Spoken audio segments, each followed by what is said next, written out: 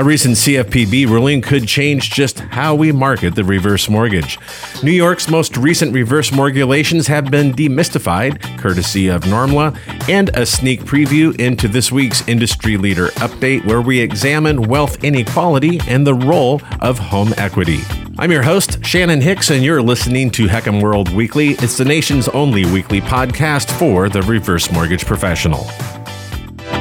Reverse Mortgage Daily's Chris Clow summarized a recent publication from Mayer Brown. It's entitled Key Insights from the First U.S. Public Redlining Action Against a Non-Bank Lender. The action was against a Chicago-based non-bank mortgage lender and broker, and it alleges that they participated in redlining in metropolitan Chicago neighborhoods. Redlining, if you're not familiar with the term, means that they discourage prospective applicants from applying based on race, and that's a big no-no.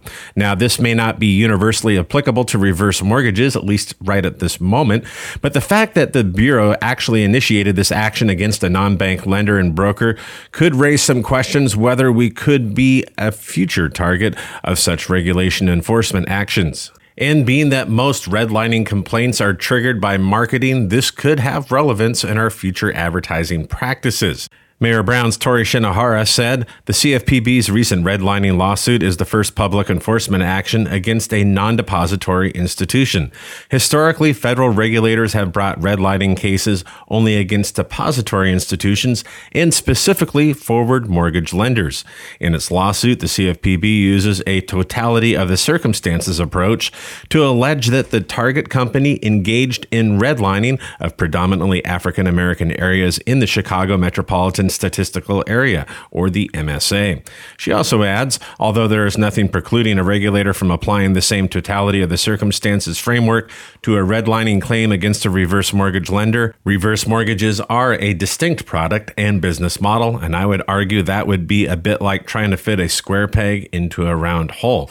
Now, just a few personal observations. In the past, some reverse mortgage lenders were openly criticized in the media for marketing to poor neighborhoods, many of them that were predominantly minorities. Shinohara does make an excellent point. Reverse mortgages are based on qualification, as most mortgage loans, but equity plays a key role in the home's value, and the outstanding mortgage balance often shape the marketing efforts of some brokers who are looking for neighborhoods with homeowners that are most likely to qualify. Perhaps our best takeaways are 1, never discriminate, 2, don't redline, and 3, closely examine your marketing practices to ensure that nothing appears to be redlining.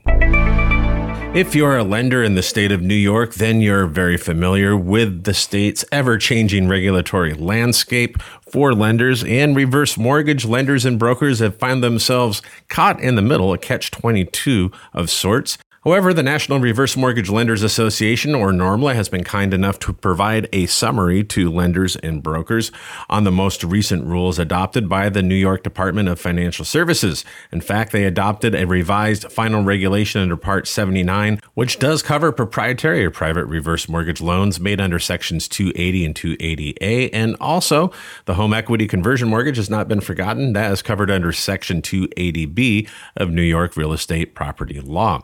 Now, the final regulations, NORMLA says, do reflect industry comments that were submitted by the National Reverse Mortgage Lenders Association.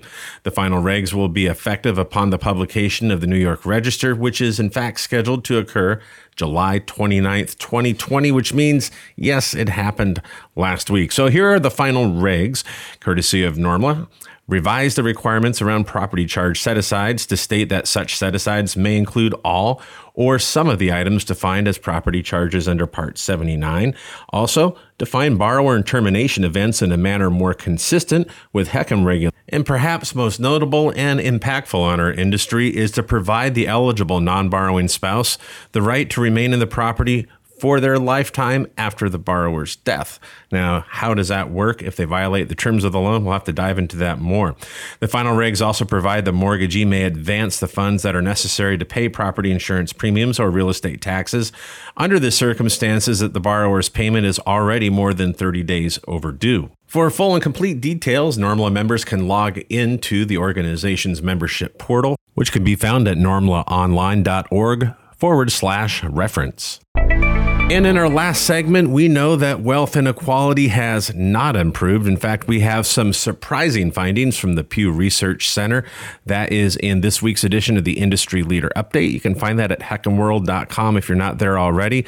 We look at the wealth and income gap and the important role that home equity plays and the opportune moment that our industry finds itself in with stable home values, actually increasing home values in some markets, and historically low interest rates, and also the state of the nation's economy and a shocking GDP report. So you don't want to miss that story. Again, if you're not there, go to heckhamworld.com and you'll find this most recent story on our homepage.